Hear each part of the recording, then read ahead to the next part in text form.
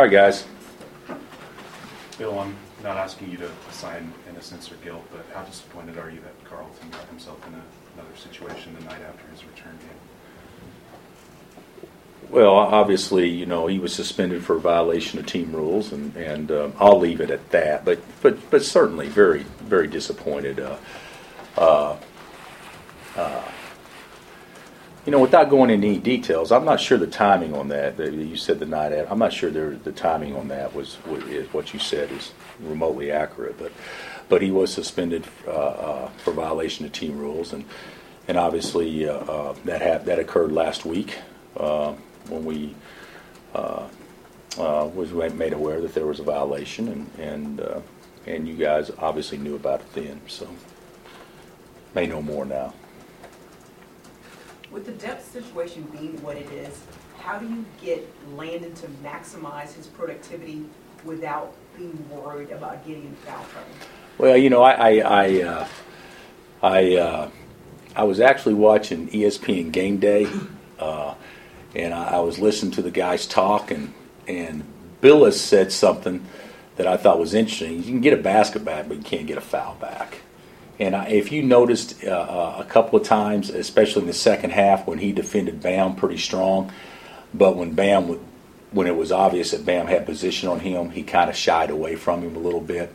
I think that's the kind of stuff he's got to do. You're still going to foul if they're, big guys are going to foul. There's going to be contact if you're aggressive at all. But he just needs to play with his head and his feet. And if you watched, his first foul was a foul, but his second foul was all because a guy gambled to miss at the top, and the guy had a direct drive to basket, and he just came over to help late. So those are the things you got to. Half the time, big guys foul is because guards make mistakes. And that's what we got to understand as a group. We need to keep the ball in front of us so it doesn't put him in harm's way near as much. A lot of talk about the timing of that non-con game at Kentucky, all the hype there. Now that you're out of the other side of it, are you aware of what kind of toll it took on your guys? Do you think it was a break? Do you think they're exhausted, or do you think they're fine? I think they're fine. I'm not a big fan of the break in the conference season, but if you're going to have a break, you might as well play a game with that much hype against the two winningest programs in the country, and that is certainly that could generate that much interest for your program. So if you're going to take a break, at least have it be one that really matters.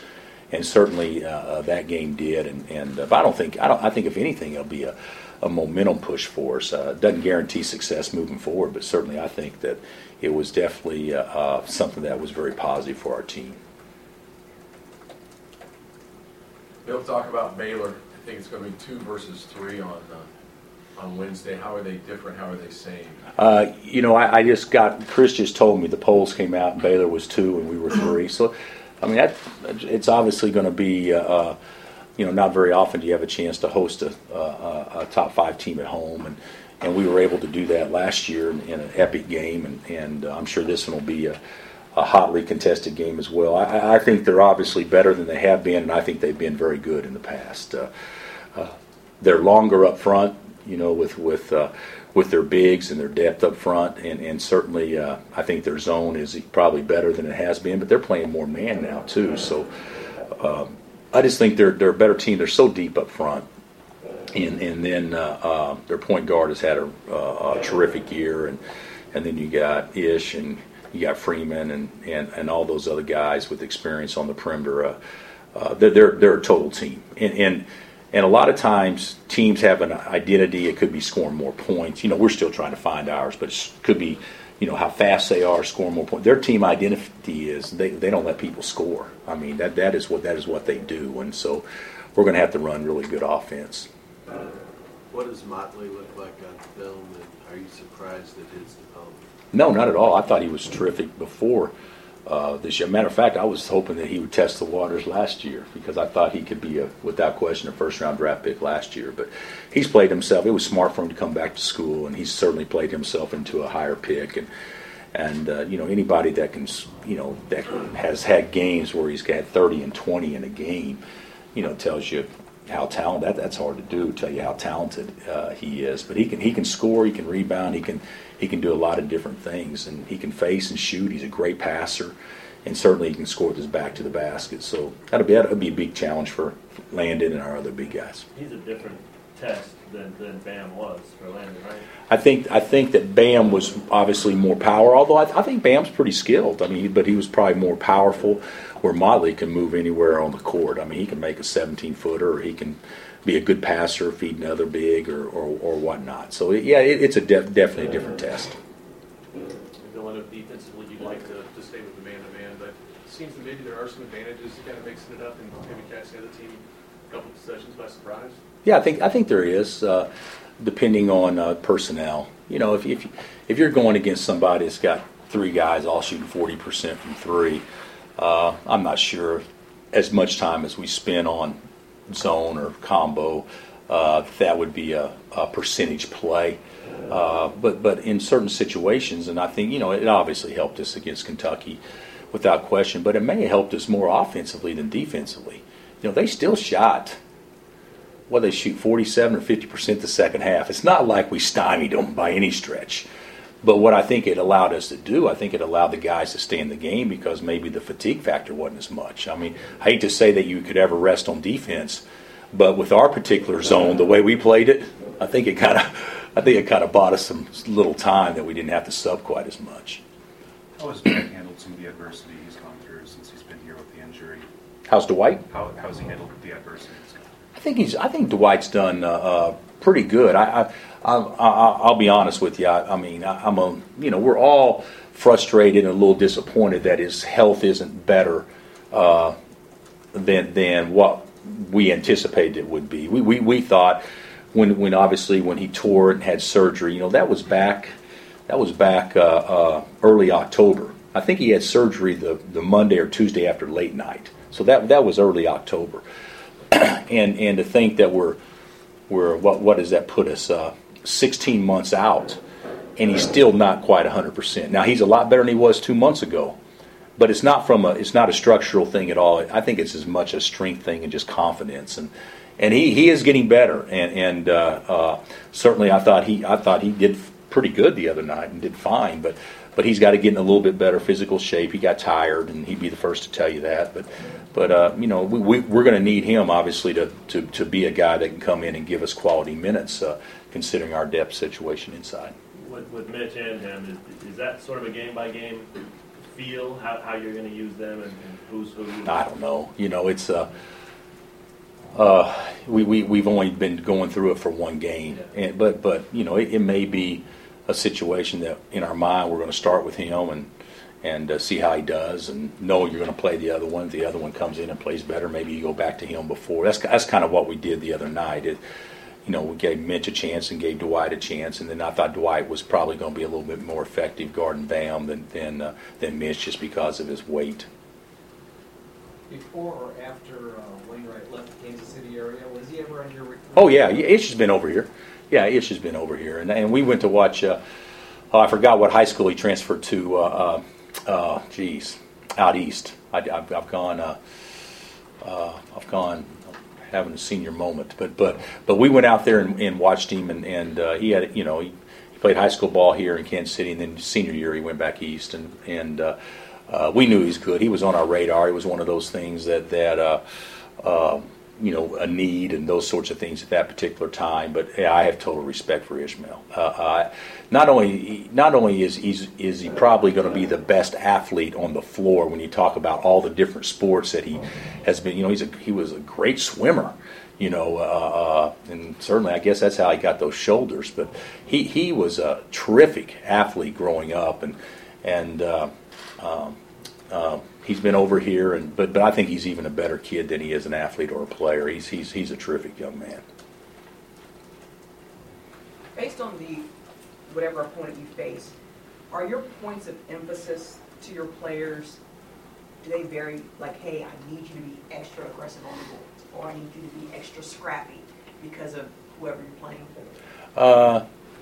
You could say that, but I think it's pretty consistent that we need basically the same things every game, but you may adjust how you go about getting them. Like for instance, I'll give you an example. You want guys to be scrappy all the time, but if you're guarding a non-shooter and they have a low post presence, you don't trap the post, and you have to be extra scrappy on diving on the post to try to disrupt him. So there's things in every game that you would say that we need you to do this when you're guarding that guy or whatever. But the core philosophy doesn't change. LaGerald Vick, we need you to be extra possession guy. This, and that. Or Josh, we need you to be this. It doesn't change. It just may change game to game on how you go about getting it. What about mentally vying for the Big 12 title? You had to go to Kentucky in the middle of the conference season. Do you think you have to address I think so. I think you have to address it. To me, and I've said it all along, I said, the Kentucky win wasn't as big as the West Virginia loss. And certainly if you don't play well on Wednesday, then it totally negates the good that the Kentucky game did. So, that's a big game to fans and all those things. But in the big scheme of things, and I said it after the game, and I thought it was actually one of my very few good analogies that I've ever come up with, is that, when you go to an AAU tournament, before the AAU tournament ever starts, they have a showcase game that doesn't mean anything. And that's kind of what that was. And then you get back into the tournament after that, and it didn't matter if you won or lost the showcase game. And I kind of looked, I know it's bigger than that, but I kind of look at the Kentucky game in that manner. Bill, is Steve playing with about as much confidence as he's had since he's been here? Steve? Yeah. Oh, yeah, he's playing with as much confidence. He was... I didn't, he went soft on a couple of plays, could have got an and one, didn't make his frees, 2 for 4 from the line in the first half, really didn't do much.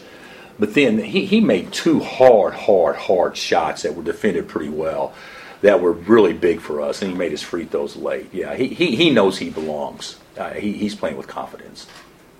The late first half, Frank took it right at Bam, a guard of this size to be able to get the and one to avoid any kind of block shot. Can you just talk about that uniqueness and what Frank can do? Yeah, Frank is he doesn't see size. Like if you're standing there and he's coming at you, he just sees opportunity. He doesn't see what's in the way. But he is really, really good at finishing with either hand, and we've seen that. And now he didn't do it as good against West Virginia, but he certainly did the other day. And he's about as good as I've seen as far as a little guy playing through contact.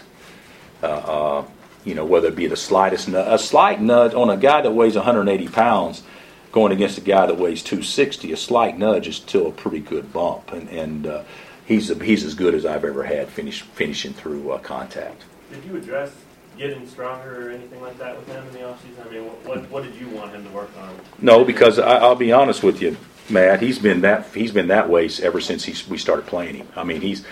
If you go back when he was a sophomore, I don't know if you guys remember this, but when we ran crap offense back in the past and we had to win a game, it was just play take 'em, Frank.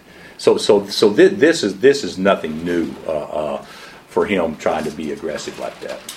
Is his leadership more important with some of the off-court distractions you guys have had to deal with? Is his leadership more important for this team right now than ever? I think that he and Devontae's leadership is vital, and Landon is vital. But I wouldn't throw it into just in the limited realm in which you said. It's going on with everything.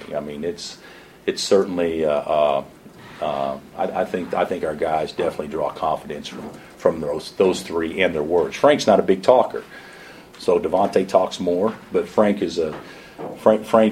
sets the tone. Frank is our energy giver more so than anybody else. He sets the tone for everything. Was that the next year for Josh? You've talked a lot about he's got some more that he can give. Yeah, I think so. I watched the game and watching it through it. He was pretty solid throughout. Kind of kept us in it early when we really were struggling, and then made some big plays to timely plays to make sure we kept them at least a distance that 2 or 3 possession difference, and I thought he was fabulous on both ends. I thought he rebounded. I thought he defended. I thought he played with energy. I thought he thought next play. You never saw any negative nor positive body language. It was just, hey, next play, and I thought he handled the environment very well.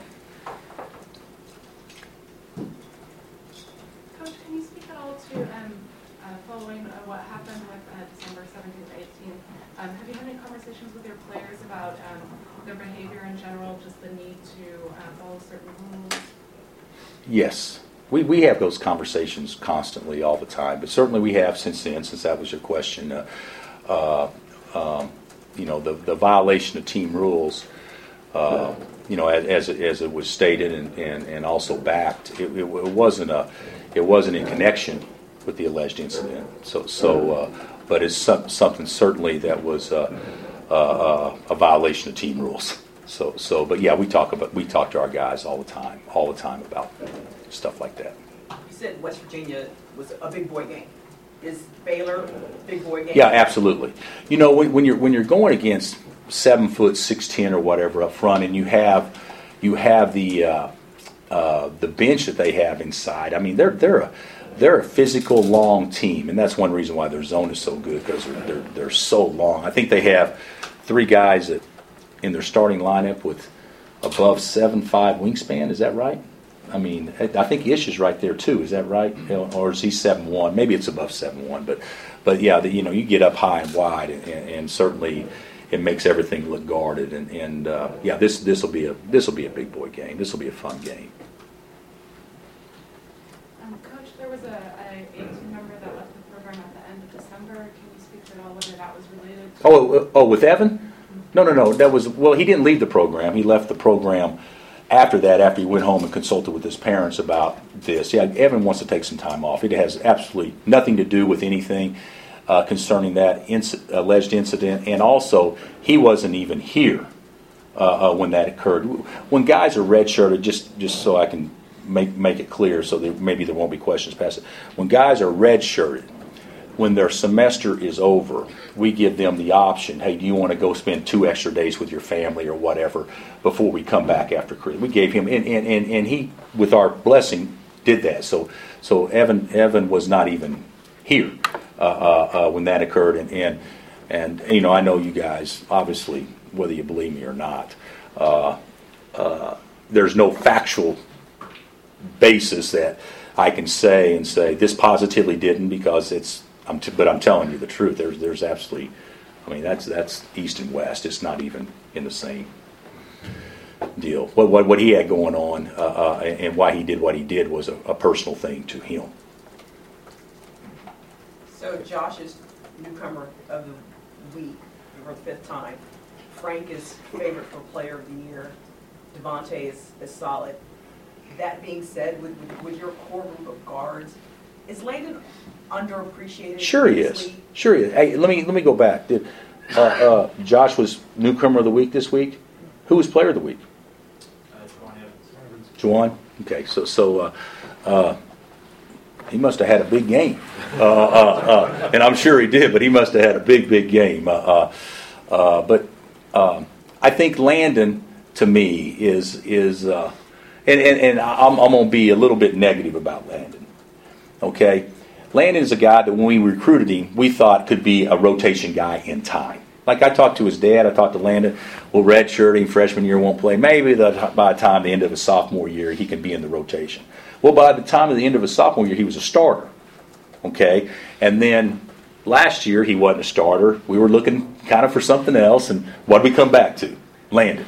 This year he was starting, and then we kind of went a different direction, and because we didn't think he's playing very well, what do we come back to? Landon. He's like your